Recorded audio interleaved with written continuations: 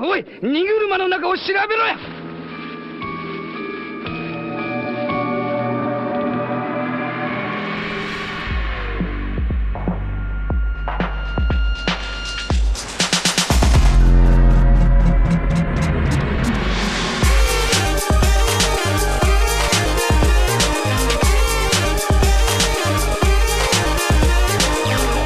Ahoj, tady Standa Biller a dnes spolu umřeme s vládním konsolidačním balíčkem. My nepotřebujeme další zvyšování daní, my potřebujeme naopak zkrotit provozní výdaje, potřebujeme rozumné investice a hlavně potřebujeme modernizaci. Vláda vyhrála volby s heslem, že nikdy nebude zvyšovat daně, protože stát má šetřit sám na sobě. Po 2 letech vláda přiznala, že prostě lhala a daně zvýšit musí. Kdo chtěl, tento před volbama věděl, to jen vládní strany, zvláště z koalice Spolu, nechtěli nikdy připustit, že to bude a že to je nutné.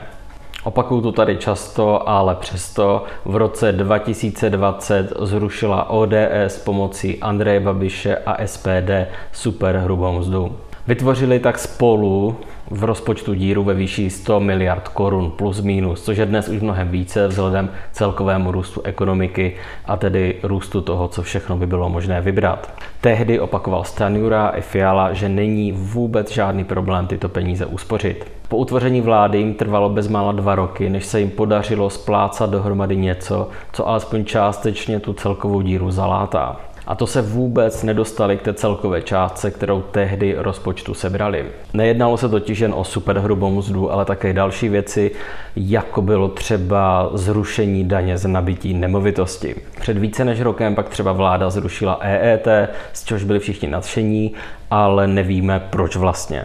Nevíme, kolik EET tehdy rozpočtu přinášelo a nevíme tedy ani, kolik zrušení EET naopak zase rozpočtu sebralo. Vláda ani ministerstvo financí žádnou reálnou analýzu nepředstavilo a všichni se s tím tak nějak smířili. No a za této situace permanentního ořezávání příjmu rozpočtu přišel státní rozpočet v uplynulých letech na straně příjmu plus minus o nějakých 150 miliard korun. Vláda tedy za této situace přichází s konsolidačním balíčkem, aby zkusila alespoň část problémů, které některé vládní strany způsobily, tak aby to zkusila vyřešit. Na co se tedy můžeme těšit? Kombinace škrtů a zvýšení různých odvodů přinese dohromady úspory ve výši cca 151 miliard korun. Jde tedy o podobnou částku, o kterou rozpočet v uplynulých letech přišel. Zatímco státní rozpočet o tuto částku přišel, tak vládní plán o tuto částku rozpočet nezvyšuje. Vláda totiž chce osekat výdaje o 78 miliard korun a příjmy zvýšit jen o 72 miliard korun. To znamená, že se nedostává ani na dohled zrušené superhrubé mzdě. No a jak to dopadne s tím osekáním výdajů, tak to je v podstatě nejisté.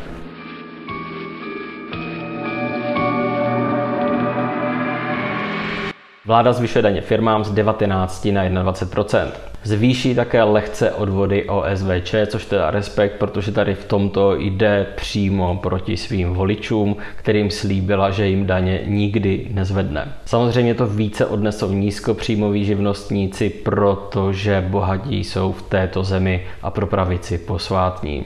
Dále balíček ruší nebo snižuje různé daňové výjimky, jako třeba sleva na nepracujícího manžela nebo manželku a nebo školkovné. To je sice benefit především pro více vydělávající, kteří si mohli od daní odečíst část nákladů na školky, ale nic to nemění na faktu, že pro výstavbu dostupných školek pro všechny neudělala vláda vůbec nic a ani to neplánuje. Místo toho chce chybějící kapacity ve výši desítek tisíc chybějících míst pro děti zalátat pomocí placených dětských skupin. Tomu jsme se věnovali někdy minule. Zatímco zvyšování odvodů živnostníků dává smysl vzhledem k tomu, jak málo jsou v České republice danění ve srovnání se zaměstnanci, bizarně zavedení staronové daně v případě zaměstnanců, což se tedy bude jmenovat nemocenské pojištění. A to ve výši 0,6% z příjmu. Nemocenské pojištění, pokud se zaměstnanci samozřejmě platíte, respektive platí ho za vás zaměstnavatel, to zůstane. Vládu ale napadlo, že by mohla totéž ještě strhávat přímo vám z vaší výplaty. Ta tak klesne o těch 0,6%, což bude dělat nějakých v průměru 200-250 korun měsíčně a to se vyplatí. Týkat se to bude samozřejmě i nízkopříjmových, protože zvláště pravice je velmi ráda žene chudé do práce, ale pak jim to míní pořádně osladit. No a posledním klíčovým asi bodem je změna sazeb DPH. Ty nově budou tedy 2, 12 a 21%. Začněme něčím pozitivním, protože i to v tom celém balíku najdeme. A to je, že potraviny klesnou z 15% sazby do 12%. Je tedy možné, že potraviny lehce klesnou. Samozřejmě v případě, že to těch několik agroholdingů, které ovládají veškerý potravinářský průmysl v Česku, zdravíme pane Babiši, tak pokud si to nenechají všechno pro sebe. Nicméně i tak zdanění potravin bude patřit k těm nejvyšším v rámci třeba sousedních zemí a na nulovou sazbu, jako mají třeba v Polsku nebo dočasně v Portugalsku a v některých jiných zemích, se nejspíš nepodíváme nikdy. Některé věci zdraží, protože už nebudou patřit do té bývalé nejnižší 10%. Týkat se to bude třeba léků, které spadnou do 12%. Na druhou stranu v současné době jsme spíš rádi, když vůbec nějaké léky někde jsou. Být ženou nebo vychovávat děti, to jsou extrémně nákladné koníčky a stát je opět plánuje prodražit. Chybějící školky už jsem zmínil, tak tedy daně. Do nejvyšší sazby se dostane třeba kojenecká voda nebo dětské plíny. Kdo někdy nějaké dítě měl nebo má, tak ví, o jakou enormní spotřebu těchto věcí se v případě výchovy dětí jedná. Takže díky moc lidé s dětmi budou nadšení. Tolik asi k prorodinné politice vlády.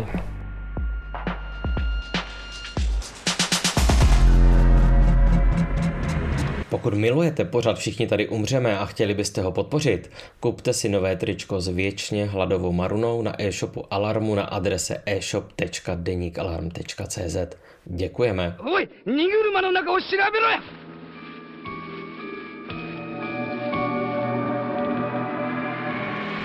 Zatímco v Evropě se řeší, že by měly být potřeby pro menstruující osoby ideálně dostupné zdarma a všude, v Česku spadnou do ty nejvyšší sazby DPH.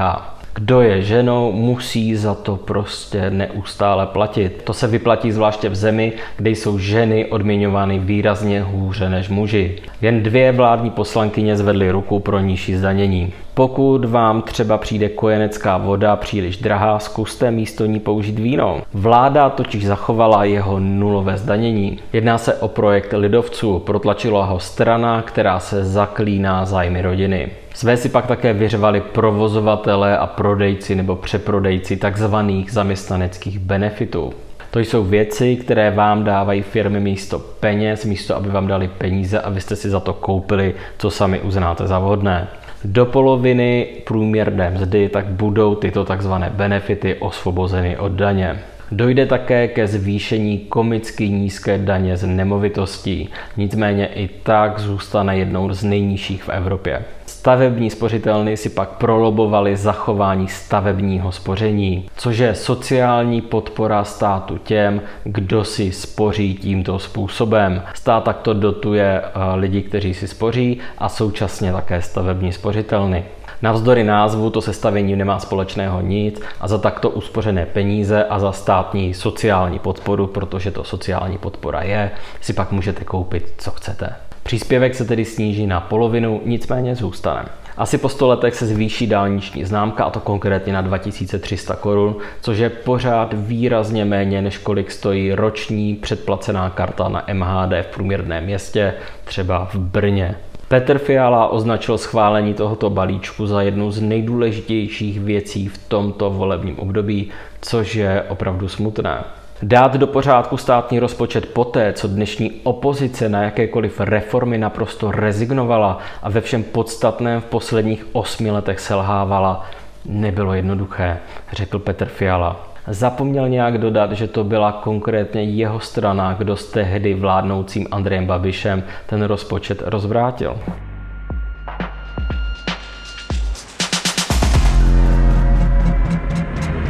Fiala sice říká, že se jedná o jednu z nejdůležitějších věcí, ale celou její přípravu provázel reálně informační chaos. O něm nakonec vypovídá třeba zářijový průzkum CVVM, podle něhož většina lidí balíčku nerozumí a méně než třetina čeká, že se změny promítnou do fungování státu pozitivně. To je, myslím, celkem věcné zhodnocení, protože se jedná především o balík dílčích úprav daní. V rámci nich se přesouvají různé položky do různých sazeb, některé daně skutečně stoupnou a současně se změny vůbec nijak nedotknou nejbohatší části společnosti. Jak ukázal nedávný žebříček Forbesu, hrstka nejbohatších miliardářů zbohatla jen za poslední rok o stovky miliard korun a ti se na konsolidaci veřejného rozpočtu nepodílí prakticky nijak. Vláda nepřistoupila prakticky k žádné daňové progresi, což znamená, že na současném stavu stejně jako předtím vydělávají ti, kdo vydělávají nejvíce a nejvíce bytí jsou nízkopříjmoví. Ti jsou pak zcela nesmyslně danění přes různé odvody. Vláda především nepřistoupila k nápravě toho největšího omylu, jímž bylo zrušení superhrubé mzdy. Návrat ničeho podobného by skutečně dokázal napravit státní finance, kdybychom nemuseli nesmyslně škrtat ve školství nebo třeba ve zdravotnictví. Vláda promrhala obrovské množství času a energie a reálně se státními financemi neudělala prakticky nic. Kdy přesuny v rámci DPH jsou nakonec z pohledu rozpočtu dokonce záporné.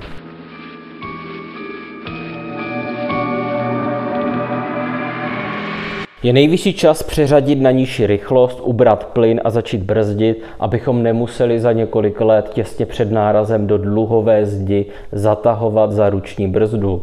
Těmito slovy obhajoval v médiích Balíček. Čeští politici milují auta, takže se o ně, stejně jako třeba o fotbal, snaží opřít různé metafory, kterými však, protože je stejně neumí používat, věci spíše zatemňují, než by něco skutečně vysvětlili. Nám ujíždí reálně celá Evropa a potřebujeme spíše ve všem přidat, kdybych už měl zůstat u téhleté automobilové metafory. Tato vláda je prostě taková jedna velká brzda. Je něco jako auto, akorát bohužel není auto, protože to by šlo aspoň sešrotovat. Je to vláda, která 2 roky co si vyráběla, teď to představila a výsledkem je jedno takový nic. Tak díky za pozornost, uvidíme se zase příště. Pokud jste to ještě neudělali, zvažte podporu Alarmu, protože, jak jistě víte, Maruna má pořád hlad. Dneska je to navíc i pravda, protože jsem ji zapomněl vzít granule a dostane nažrat až zítra.